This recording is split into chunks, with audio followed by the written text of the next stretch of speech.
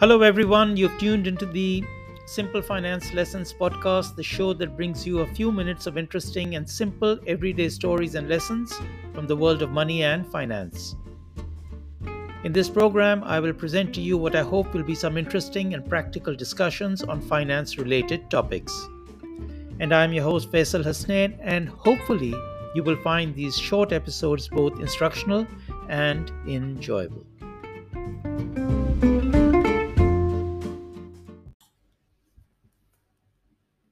So, let's talk about creative reporting. Creative in inverted commas. You know, very early on in my career, I discovered how some bank managers will manipulate and redistribute their performance numbers to show a rosier picture than is actually the case.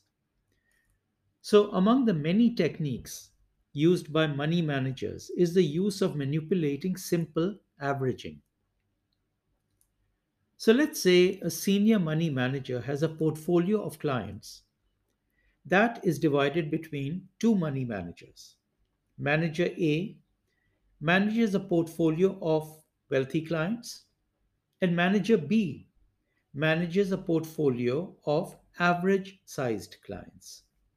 The money manager then wants to report to his bosses that the average portfolio size of his two portfolios is actually rising, and therefore he is performing very well. Now, all he has to do is to transfer a couple of lower tier clients from A's portfolio to B's portfolio. Now, because you've transferred a couple of clients from the bottom tier of A, the average portfolio size of A will increase.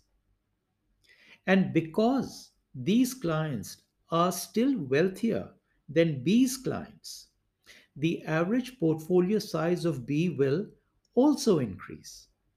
Obviously, overall, nothing has changed in the overall portfolio size or the number of clients, but the average numbers for each portfolio look better. And when questioned, the money manager laughed it off by saying that this is a fairly imaginative use of numbers and was for the benefit of the organization, as this was in response to surveys from head office. And the other thing about this is that one can continue to repeat this each year to show increasing averages for both A and B, and therefore the money manager himself, until, of course, A finally runs out of clients.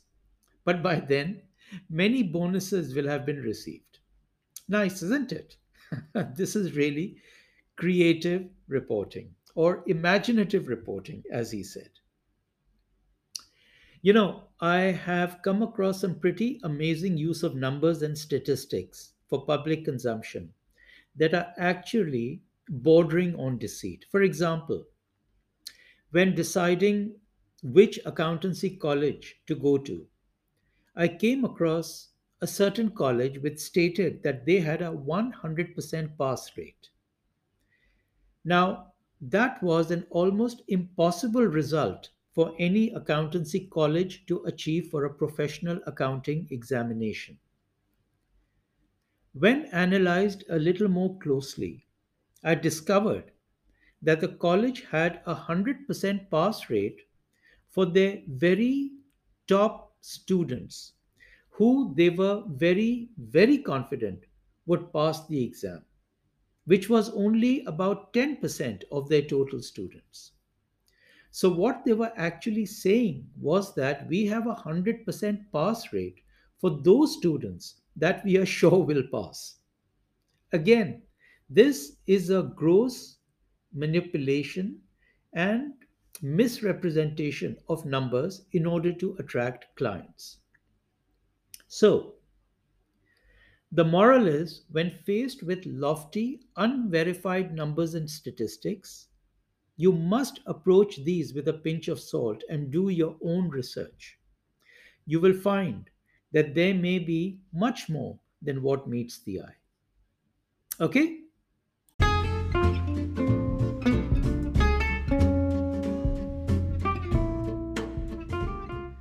So that's all for today, folks. Thank you for listening, and I hope that you enjoyed the show. And if you did, then please subscribe to get access to previous episodes and to receive future episodes automatically. And if you can share this podcast with a friend, that would be fantastic. You can also let me have your comments or suggestions at simplefinancelessons@gmail.com. As always, take care and have a wonderful day. This is Faisal signing out.